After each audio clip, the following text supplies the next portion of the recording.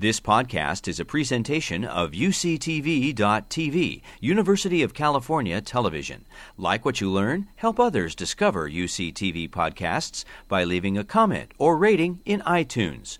Thanks, everyone. I want to thank Susanna Scott and Ron Rice for inviting me to participate. And thanks to all the other speakers and everyone in the audience for being here and for your interest in science and sustainability. I'm very honored to be here today. It's good to be back at UCSB. I do want to ask a quick question. Anyone here, a scientist or a student of science or want to be a student of science? Any scientists in the room? Oh, that's good. Yes, great. Okay. Now, if you didn't raise your hand, don't worry. You're still implicated in the project of science, and which forms the epistemological ground for everything we do, actually, in modernity. And this conference on sustainability will help each of us understand the importance of communicating science to the public. But let me address the scientists first. You probably don't remember the moment you decided not to become an investment banker. But the truth is, instead of making hundreds of millions of dollars on shaky financial instruments, you decided to use cutting-edge instruments to explore the boundaries of our knowledge and expand the envelope of human experience. Now, most of this conference will be looking at how scientists communicate with others.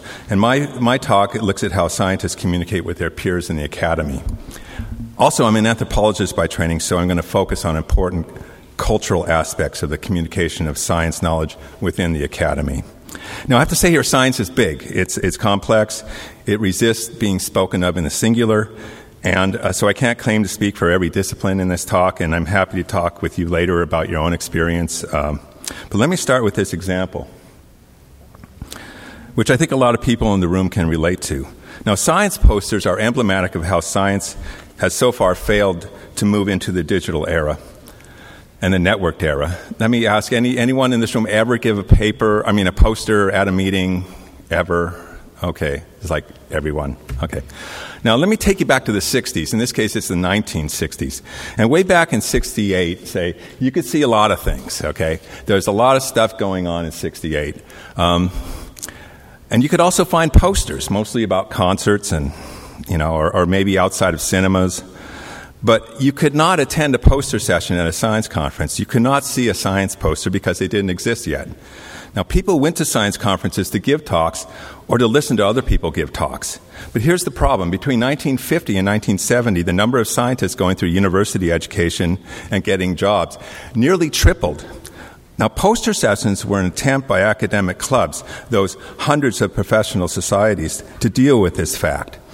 In the early 1970s, academic professional societies started offering poster sessions at their conferences to handle the overflow of people who couldn't be scheduled to give talks. Now, the American Geophysical Union fall meeting is a kind of a monstrous example of what happened next. Now, it's not hard to understand why they still do this. Nicholas Rowe, a researcher in Finland, has been working to calculate the aggregated scope of science and engineering poster activities worldwide. And his annual figures come to about 1.1 million posters every year, costing more than $2 billion to make and show. That's about a quarter of the NSF's research budget. Okay, and not to mention all the trees, right? Although they make Kinko's very happy. These million-plus ephemeral physical objects are what we were surrounded by right now. These posters stuck on boards for a couple hours consume nearly 40,000 person-years of effort annually. Now, UCSB as a campus has about 1,000 faculty, okay? So imagine the entire faculty doing nothing but designing and showing posters for the entire year. Now picture 40 UCSB's worth of effort, okay? And that's the effort it takes every year for scientists and engineers to produce and show posters. And remember that each poster will be viewed by an average of fewer than a dozen people. On the other hand, there is normally beer, okay? So, and there's social interaction at the poster. Now, some years back, I received some funding from the Sloan Foundation to pilot a software platform to support digital poster comments.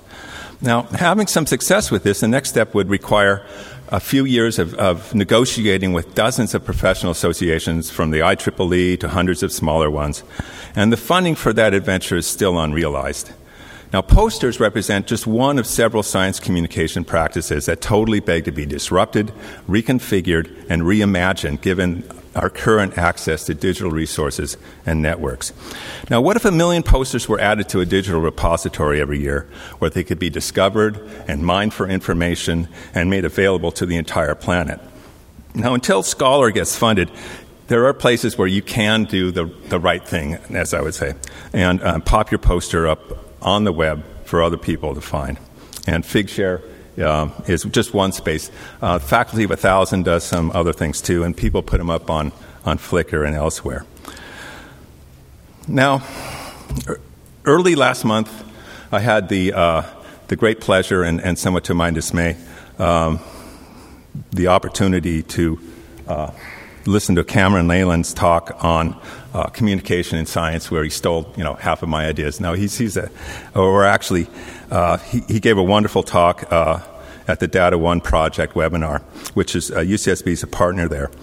And his talk describes 3 ways that the communication practices of science have failed to scale. And he also pointed to new directions where a network science communities might be able to regain the qualities that were, and that maybe should again be the hallmarks of science. Now, let me channel some of Nayland's insights and add a few of my own.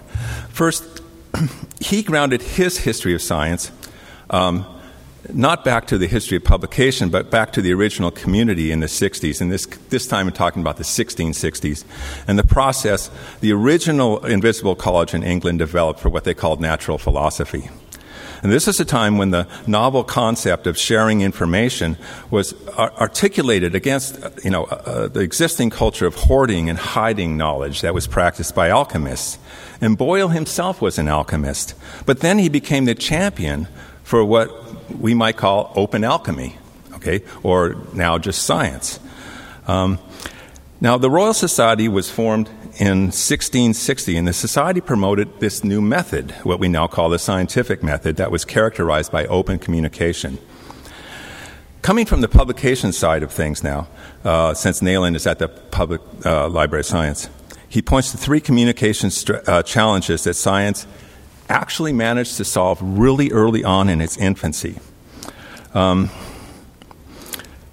these things are listed here, and let's go through them. Completeness. Boyle's science attempted to capture the entire process of doing science so that others could copy this, and even if you couldn't try it yourself, you could know from the record that it was possible to do this. In terms of access, at the founding moment, with the help of the Transactions of the Royal Society and other new science journals and books, the goal was to publish and distribute a record of all the science done, anywhere, from observations to experiments to findings. Civility. Included in that original science record and in the Transactions would be public critiques of the methods and findings, and being public, they were expected to follow a shared concern for decorum, even if they were highly, highly critical. So Nayland then goes on to describe what happened in the late 20th century, where this great scaling issue caused a failure. And, for example, there's this tremendous increase in science activity. There's a tremendous increase in data volume and experimental complexity. And there's also a need for advanced computational software. And the funding, although it did also accelerate, didn't accelerate as much as these other issues. So let's look at these more recent communication failures due to scaling. The first one is completeness. Now, the scientific record today, grossly lacks completeness in many arenas, and this is a real issue for a lot of people, and it's certainly an issue for reproducible science. What's clear now is that science no longer knows what science knows. In terms of access and distribution, there are lots of elements to this. I'll just touch on a few. We can talk about paywalled science journals that still maintain the arbitrary scarcity of the printed page. We can talk about research libraries that are still the deep pockets for-profit publishers, and the lack of publication outcomes for software, data, and null results. So a lot of science that's being done is never published in any effective manner or put in a repository. In terms of civility, I'm not going to go into the well-known issues of closed peer review, but, come on, just last month, I think most of you probably saw this, right? Now, one of the solutions to this would be open review, okay, just like in the old days. And a few years back, down at NCEAS, Cameron, Nayland, and I, and a bunch of other people put together a paper, and this paper is now up on PeerJ, where you can take a look at it and find good reasons for open review. Now, science stands at a critical inflection point today. We are at the door of the fourth paradigm of science, where big data and open networking can remake how science is done. Even though science is an early Enlightenment project housed in late medieval social organizations, there is still hope. And this hope is open science. What is open science? A lot of people will disagree what goes in there, but at least we're talking about it. In fact, last fall here at UCSB, or actually down on the beach at the Red Lion or whatever it is now, there was an open science hackathon that was hosted. And the vision of open science that emerged from that event, and that's been emerging for the last, say, 20 years from many places, is grounded on a culture of sharing.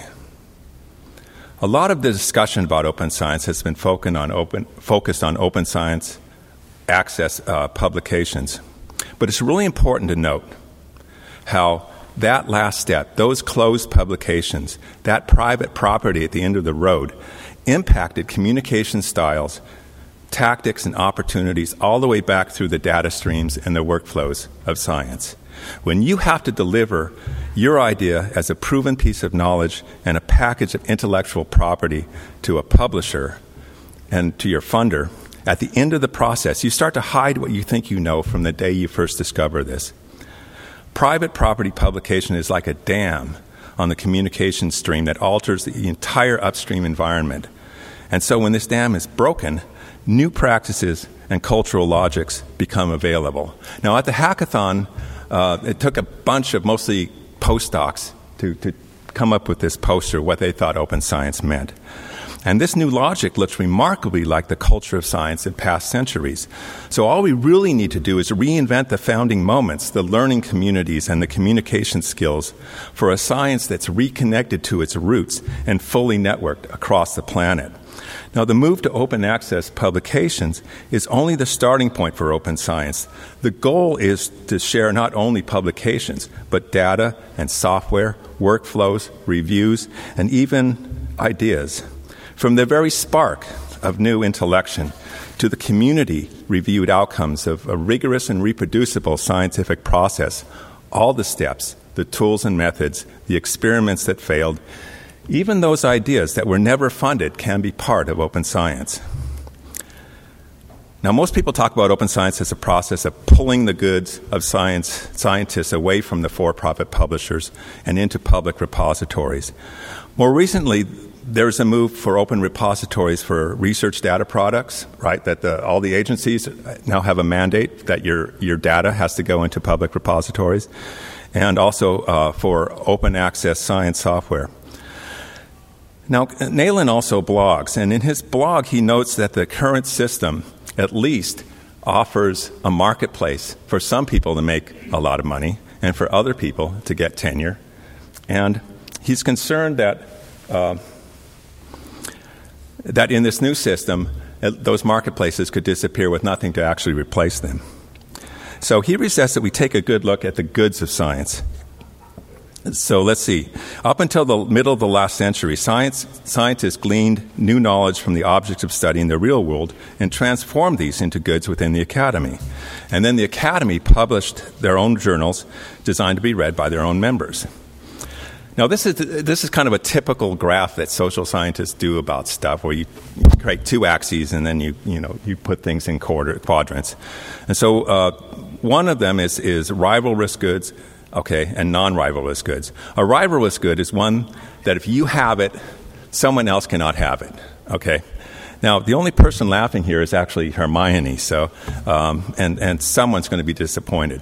An excludable good is one that you can put a fence around, excluding others, and even charge money for it. So private property is rivalrous and excludable, and public property is non-rivalrous and non-excludable. Now, the real world, down in the bottom left, is rivalrous only in the sense that the scientist that discovers something first gets to claim that discovery. So what happened? Okay. When the Academy used private publishers to scale up its published output, it transformed its club goods into private goods, and scientists were forced to buy their own research results. Now, commonly, the view of open science is just this large arrow that's pulling back from the private goods and popping these into public repositories. Okay. But there's more to that. And I just want to spend the last few minutes on what really open science needs to do. This new science commons and these emergent, expanding open resources for data, software, and research results can only realize the potential of their own network effect when scientists are able to manage and mine these commons effectively. These science commons will provide a whole new object of study, although it's not that new. ANSYS has been doing synthesis for a long time. And a radical return to the old science culture of sharing. And within a decade, there will be hundreds of repositories for software, data, and research results. And we're going to need to work together to mine these resources for new knowledge. And we must build new tools for this endeavor and new stewardship practices, and we'll need new science communities capable of transdisciplinary work and are dedicated to a common vision of open science. Community-led, volunteer-run science organizations are at the center of how the sciences can grow the communications and stewardship skills to pull value from these new science repositories. Now, a pioneer in this effort was the Federation of Earth Science Information Partners. And one reason they had to jump on this is that they were mining data that's been openly served by government archives for decades. So for years now, they've been building, as volunteers, sort of new practices on how to use these data. And then more recently, the Research Data Alliance. Anyone here know about the Research Data Alliance? Okay. Yeah, which is started up in Europe, and there's the NSF is sponsoring the U.S. version of this. Now, it's a little early to tell if the research data is grand scope. They cover all the disciplines, even the social sciences, maybe even the humanities, okay, if that will be sustainable. Now, EarthCube is the NSF's latest attempt at getting data and domain scientists to work together. Now, for some years, I've heard government agencies and their leads stand up, in front of groups and say something like this: we need to transform how we do science. And this transformation, they're usually pointing at us, is half technical and half social. Well, they don't ever mention culture, of course. So I've just pulled half of the social into cultural here. And when the next proposal round is opened, I can guarantee that all the money goes into the technical. So logically, this would mean that we've already solved a whole bunch of the technology problems, and what's left is mostly social and cultural. And NASA and NOAA have started to figure this out, and NSF is trying to figure out how to start figuring this out. But how much would it really cost to move that cultural needle and to build a launching pad for open science? How much do you think? That's half the problem. Well, it doesn't cost very much. It costs about half of 1% of the research budget to tackle half the problem. Now, there are many reasons why funding agencies should be attracted to funding volunteer science organizations. And I put a lot of these reasons on my blog, Virtual Democracy, that you can look at. The return on investment is spectacular over time. All the agency needs to do is fund the support organization, and the real work is done by the volunteers. And let me make a statement here that needs to be tested further, but it's already evident in open software arenas. Only community-governed science organizations can reliably engineer new internal cultural practices that they can spread across the academy. These models for the culture of sharing are integral to the future of open science. There are also some things that only volunteers can accomplish, because volunteering opens up a whole framework of interpersonal communication, emotional attachment, and the trust that supports the qualities of sharing.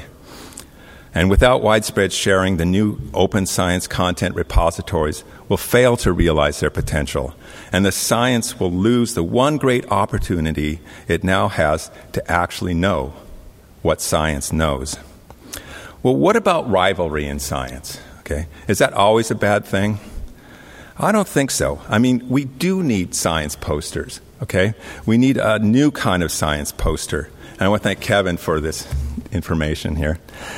Rivalry over publicly shared support for competing hypotheses is just good competition, and it makes a good story, okay? Besides, the glory of being smart should be right up there with the glory of being strong or fast or pretty or whatever popular cultures decide it should be of value. In fact, I'm going to close with the idea, I think, maybe the only thing I say today that everyone in the room can agree with. Perhaps the best result of forming new volunteer-run science organizations is that these provide forums for scientists to talk together, talk with each other, and to work to develop those stories that they can use. These conversations can then be the foundation for engaging with others and opening the entire discourse of science to the broader society. Thank you.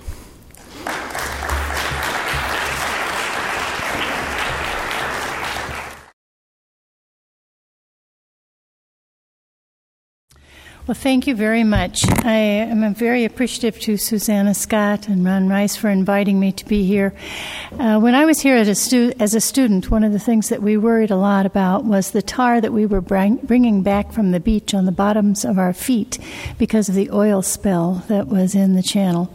I think a lot of things have changed, but there's still a concern for the environment around locally and also globally. I think it's very nice to see that concern continues. Now, I want to talk about storytelling today. It's a critical component of the research that's done in my center, MediaX at Stanford University, from several standpoints. First of all, it's very important for good stories to be told about the great science that's done.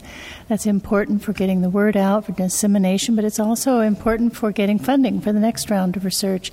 It's also very important for the industry members who fund MediaX to be able to tell good stories about the science that they see coming from the center. And so my interest in storytelling, especially science storytelling, has come from both of those directions.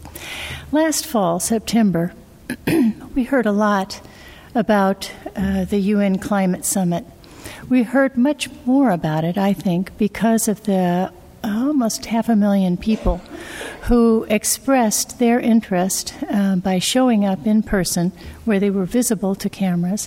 And that was not only in New York City, but that was around the world. Over 20 other cities participated in this demonstration.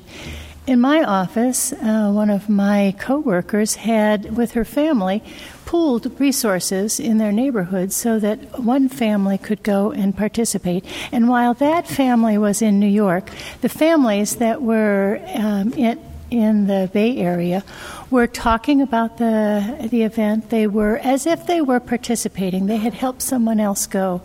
So San Francisco is a long way away, for sure, but that participation through other people was instrumental in helping them participate virtually. Now, we are a storytelling species.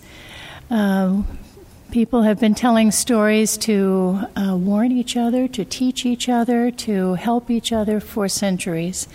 And stories are so useful because they engage and they hold our attention. They create the context for understanding and they enhance the recall of the information.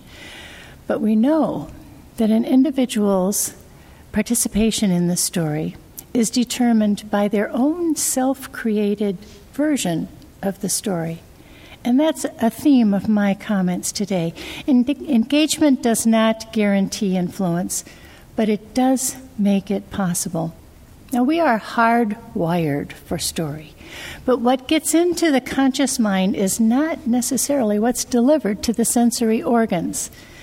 The human brain has a make sense mandate, and before it even reaches your conscious mind, your brain turns information into story. It distorts the information that's coming in order to make it make sense. This has a functional role in the evolution of people, but it recognizes the familiar. We know from research that your brain turns off on cliches. The story that you tell may not be the story that is heard. What gets into the conscious mind is a self-created, story-based version of the original material that's been distorted in story form in order to make it make sense. So the personal context of the meaning, the personal experience of the story elements are critical for the listener. The science of storytelling has shown that people hear or read or experience stories, that they translate their own experiences, their own contexts, and they infuse the stories with the details of their own experiences. Applying effective story structure to your information can minimize that distortion, but it's critical to understand this effect, and the psychology of storytelling has offered us many cues. Some of this research has been done by, we have a number of researchers at Stanford who are active in this research, and I know there are many at UCSB as well. But some of the early studies that showed that people relate to information that they receive through the screen as if there is a person on the other side of that screen with whom they are interacting is very important to pay attention to. And we know that in computer-mediated communication, that if the person perceives that they are communicating with an individual, a completely different part of their brain is activated than if they perceive that they're communicating with a computer. We know that the person's attention to media is determined by their sense of familiarity with it. And so as people are interacting face-to-face in stories, we understand that there's an interpretive issue that's going on. But as they are interacting online with stories, we understand that there are determinants, there are perceptions of interacting with a person, interacting with a machine, how familiar that other is, that will influence the way that the story is received. New technologies, and some of them developed right here in Santa Barbara, have made it possible to make that storyteller and that story even more personal and to adapt it to the audience. Jeremy Bailenson has worked a lot with the human through computer to human interaction, but also with the technologies that will allow the face that you see on the screen to be more like yourself. And people love familiarity. And so if that person, that imagined other, is more like you, you're more likely to be persuaded by them to go along with what they say, to do what they ask you to do. And this is an important thing to understand, especially as we move into the world of virtual reality, which is coming fast.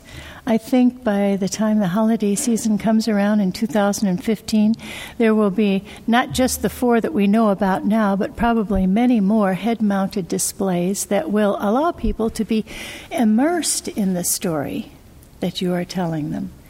And we've begun some experiments on this, looking at, for example, the empathy that an individual has with the environment and with other people when they are immersed in a story in a virtual reality sense. Being immersed virtually into a coral reef and to see, even in a 5 or 10 minute period, the impact of ocean acidification and what that does, or to virtually be immersed in cutting down with haptic aids trees in order to create paper.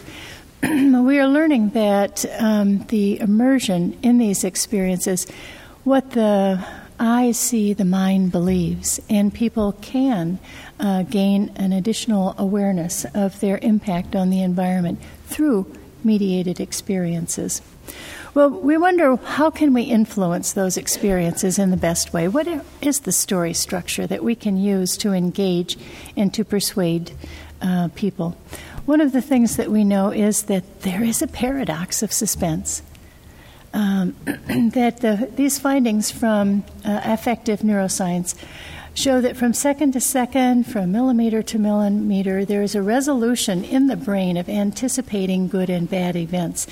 And this is functional. One of the researchers, Brian Knudsen, has found that the best engagement occurs when the premise is positive, and this is especially relevant for science communication, when it's significant, and when there's some uncertainty in it. In other words, the implications for storytelling are to hint at the conclusion early, but to seed doubt and dynamically string along uncertainty as a part of the storytelling, and importantly, to promote action, because activity influences choice. There is an example of this that I'll show you. The film has been mentioned several times, but this particular segment of it illustrates this paradox of suspense quite well. So let me cross my fingers. This is the difference between a nice day and having a mile of ice over your head. Keep that in mind when you look at this fact. Carbon dioxide, having never gone above 300 parts per million, here is where CO2 is now.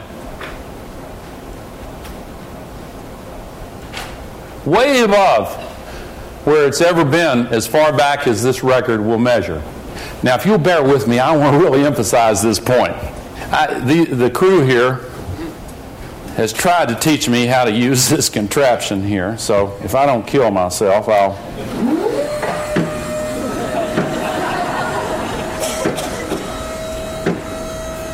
We know he's going to go there. It's already right here. You haven't seen this yet. You don't know. Look how far above the natural cycle this is, and we've done that.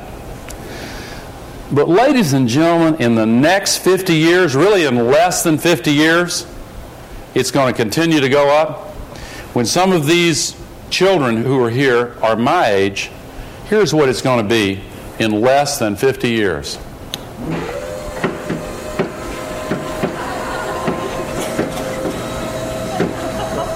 You've heard of off the charts. Within less than 50 years, it'll be here. And so the hinting at uncertainty and creating a sense of anticipation was very important in the building the suspense into that moment, of building the emotion into the hockey stick. Now, misinformation travels as fast as truth does, and it's really hard to reel back in. We know that norms emerge through a social process, and once a critical mass is reached, it's very hard to make a difference. But in this film, Contagion, which is written by Scott Burns, a MediaX distinguished visiting scholar, there is an element of science.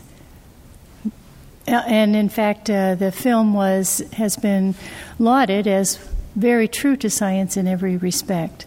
But there was a critical point, and in asking Scott about his intentions in writing this, he said, I knew that if there was just one thing, one piece of scientific information that I wanted to communicate in this film, it was this piece. And so let me show that to you. I'm not leaving you. We have 47 cases and 8 deaths as of 5 this afternoon. It's a weekend. These numbers might be low.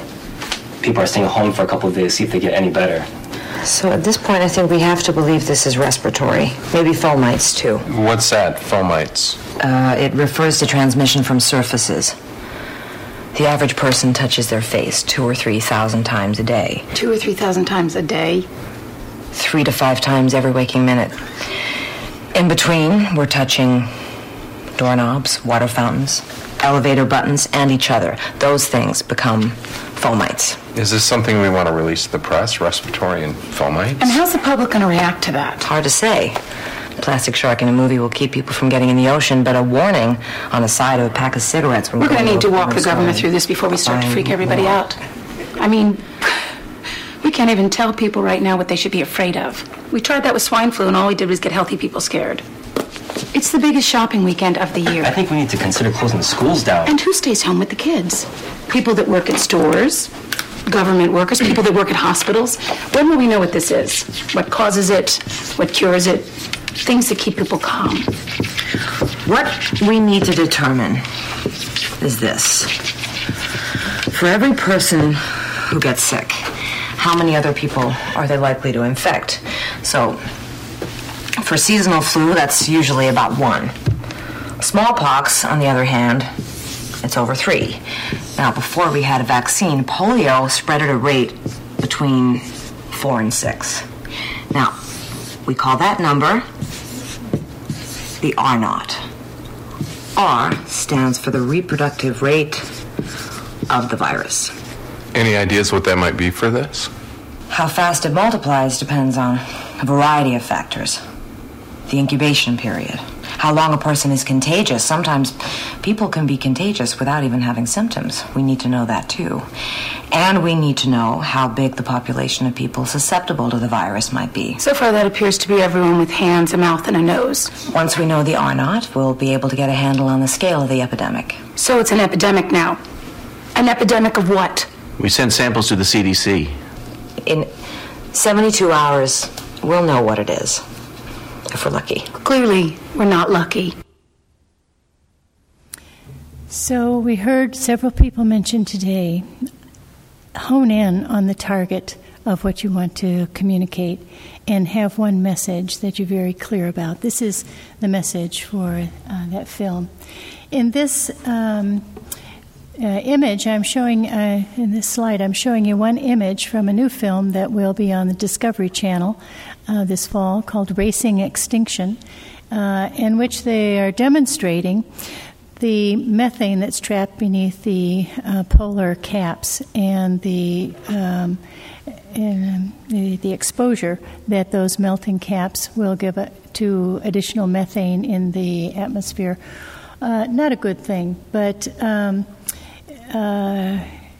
it's a very interesting film that's coming and tells a story of ocean species as well as species on land that are facing extinction and the role of humans in this.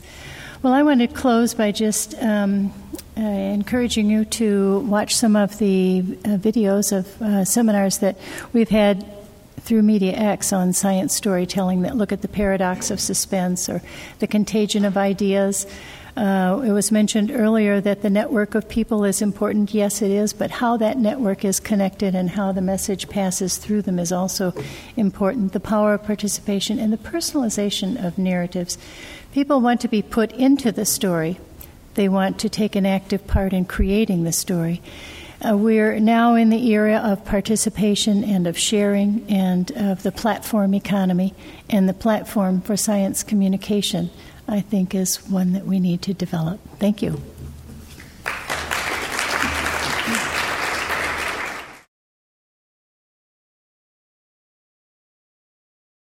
Thank you for your patience. So I'm at the University of Texas, and as Bruce said, sometimes the state is not that receptive to science communication and science information, but I'm in the bubble known as Austin, and we are very receptive to science in that little bubble. So I'm going to talk about the role of visuals in effectively conveying science information, particularly when it comes to issues of sustainability. You've probably seen some of these images, maybe all of these images, but we have a lot of evidence out there that climate change is fundamentally altering things.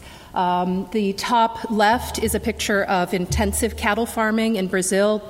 We have pollution in the water, the oil spill in the Gulf of Mexico, and then a bird that died from eating a lot of plastic. In the Pacific, there's the plastic island. And so we have a lot of evidence that there are problems out there. And yet, when we take public opinion polls, people express varying degrees of concern, varying degrees of interest in it, but we have this gap between some attitudes and beliefs that people have and how willing they are to act on those beliefs. And so this is just one example from the Pew Research Center. At the top, we have people who believe that there's evidence that the Earth is warming, and then the second panel being belief that it's a significant threat to the U.S. And when we look at the population as a whole, we have this gap. 61% of Americans think it's happening, but 48% think that it's a threat. And that breaks down even more when we look at political ideology. Republicans and conservatives are much less likely to believe in climate change, and even less likely to believe that it's actually a threat to us. Now, I study climate change, I study sustainability in the context of consumer behavior, in the context of these lifestyle choices, these consumer choices we make that can either exacerbate climate change or help mitigate the consequences of it. And I'm going to show you a little clip that I think gives a nice sense of what sustainable consumption is. I know we represent a lot of different perspectives in this room, and so I come at it from a consumer behavior perspective. How many of you are familiar with the show Portlandia? Awesome. So this is a clip from one of the earlier seasons. It's a very humorous take, but I think a great explanation of what sustainable consumption is. And that is not it.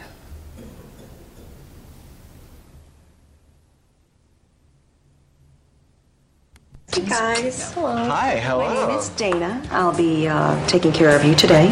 If you have any questions about the menu, please let me know. I guess I do have a question about the chicken, if you could just tell us a little bit more about it. The chicken is a heritage breed, woodland-raised chicken that's been fed a diet of sheep's milk, soy, and hazelnuts. Okay, this is local? Yes, absolutely. I'm going to ask you just one more time, and it's local. It is. Is that USDA organic or Oregon organic or Portland organic? It's just all across the board organic. The hazelnuts, these are local? How big is the area where the chickens are able to roam free? I'm sorry to interrupt. I have exactly the same question. 4 acres. Give me just a second. I'll be right back, okay? Okay. Okay. She's nice. We're doing the right thing. I'm too apologetic. You are. I drove way too slow here today, didn't I? No. I am so weird with that gas pedal. The thing just moves the whole vehicle forward. All right, so here is the chicken you'll be enjoying tonight. You have this information. This is fantastic. Absolutely. His name was Colin. Here are his papers, okay? That's great. He looks like a happy little guy who runs around. A lot of friends, other chickens as friends. Putting his little wing around another one and kind of like palling around. I don't know that I can speak to that level of intimate knowledge about him. They do a lot to make sure that their chickens are very happy. When you say they, I mean, who are these people raising Colin? It's a farm that's located about 30 miles south of Portland. And you feel, you have a good relationship with this farm? We do. But it's not some guy on a yacht who lives in Miami who's just saying that he's organic. It tears at the core of my being the idea of someone just cashing in on a trend like organic. No, I know the type, no. Yeah. Tell you what, we're going to go check it out if you don't mind, just if you could hold our seats. Oh, no? Yeah, I will be right back. Just want to make sure. Thank you so much, Dana. Sure.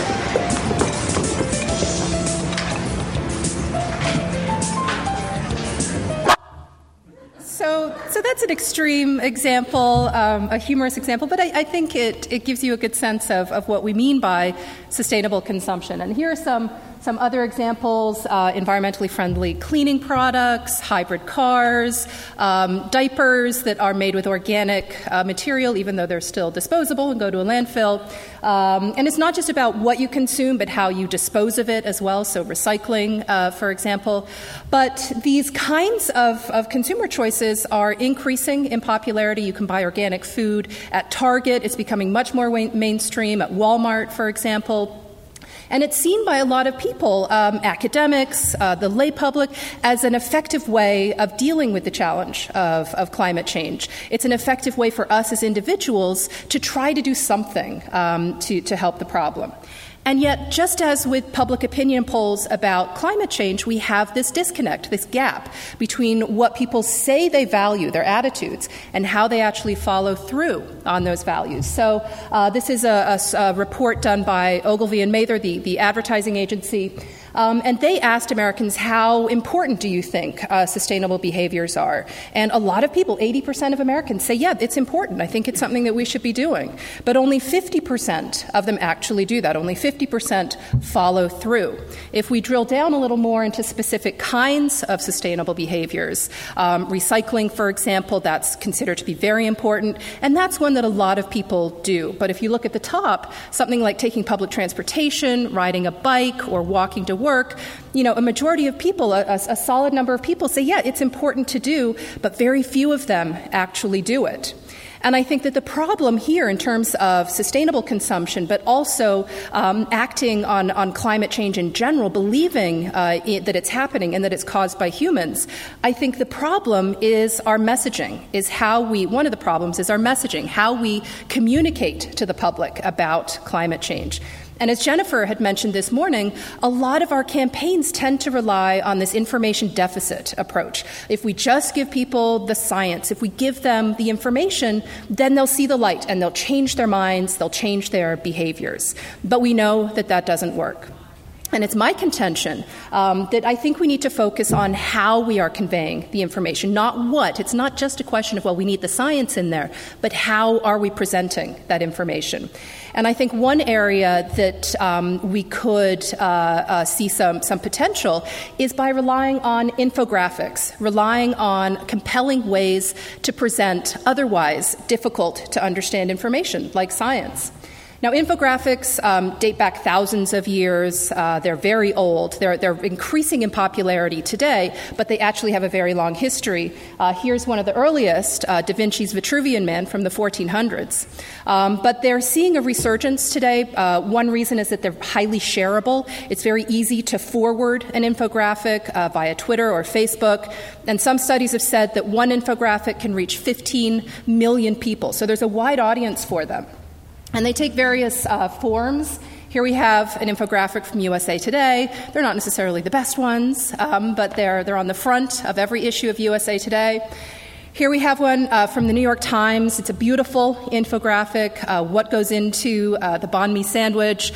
Beautiful, very descriptive. But infographics can be much more explanatory as well. They can give you much more context and information. Another one from the New York Times. And so my colleague, my grad student and I, we thought that we really need to look at infographics and study, are they effective means of communication?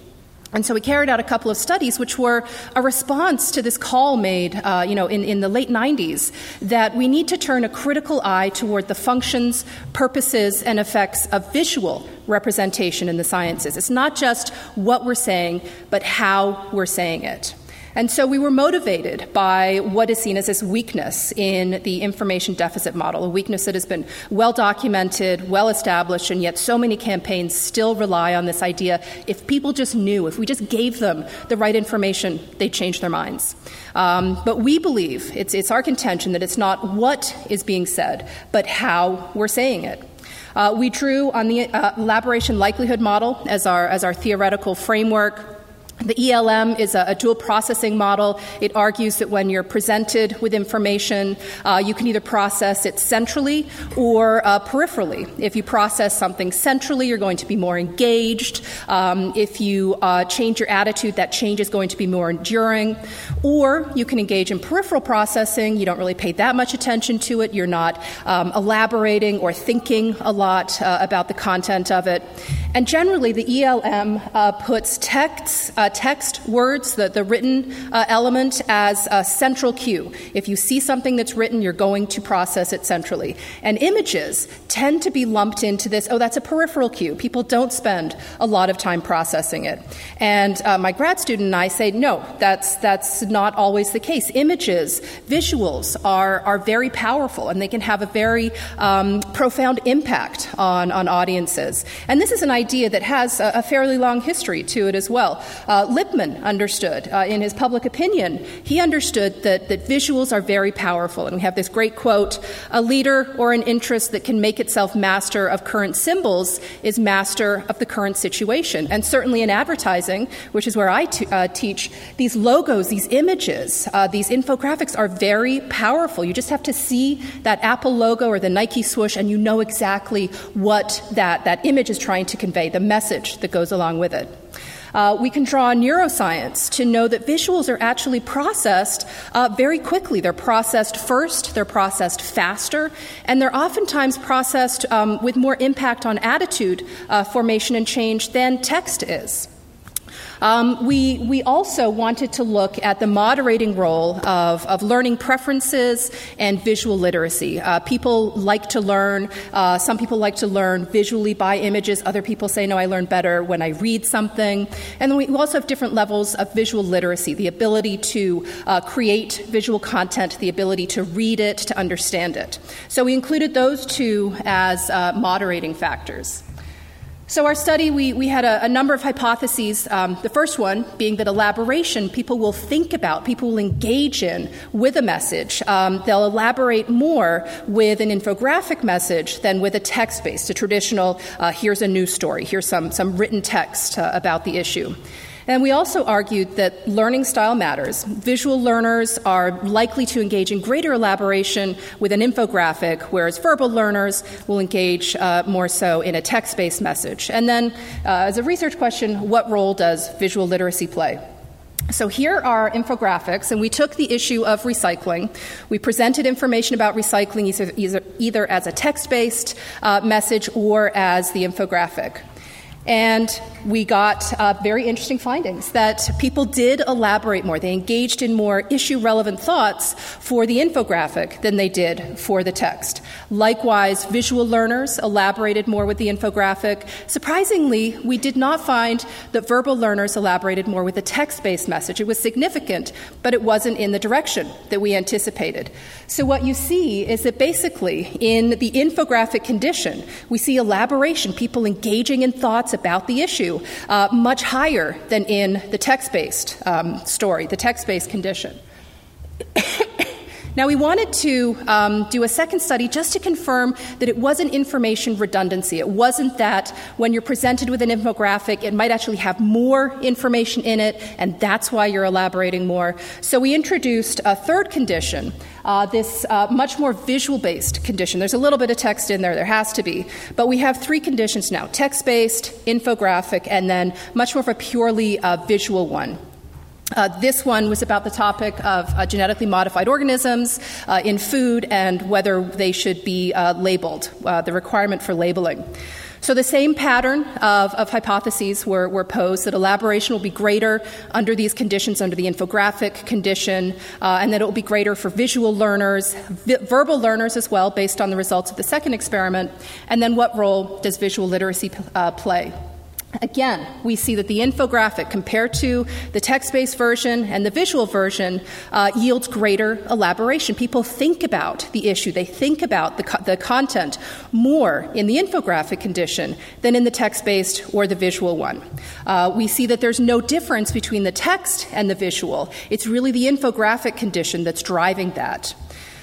We did not see that visual learners elaborated more with the infographic, which we did with the first study. But we did see, again, this fact that verbal learners elaborate more with the infographic condition. And we also see this interaction that the message format interacts with learning preferences. Individuals who are verbal learners are more likely to elaborate in that visual condition compared to others. So just a visual display of those findings. If you look at the panel on the left, we see that in that infographic condition, if you look at the pale gray lines, the verbal learners are more likely to elaborate in that infographic condition.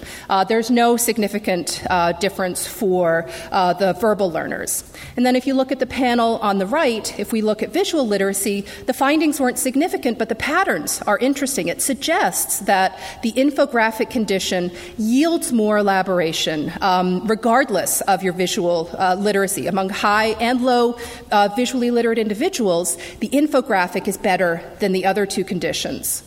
And so it leaves us with this conclusion that infographics matter. The way that we convey information, the visual component of it, it's important and it's fundamental. It yields greater issue-relevant thinking. People engage with the topic. They have more relevant thoughts about it when we present the information as an infographic. This is especially true for those who are verbal learners and those with low visual literacy. It suggests that the infographic might be a universally useful form of communication compared to the traditional text-based kind of communication campaign. It really isn't the volume of information, but the format, that it's how we present it, not just what we're saying, but how we present that information. And it has important implications for message design, especially in an era where we rely on social media, where we have blogs. Infographics are highly shareable. People want to forward them. It's easy to click and pass it on. So if you're developing a message, including the visual component like an infographic, increases the odds that it will be shared, that people will pass it on, and that message will get across. And once people read it, they actually engage in it. They elaborate more with what the message is. And I will end it there. Thank you very much. You've been listening to a podcast by University of California Television. For more information about this program or UCTV, visit us online at uctv.tv.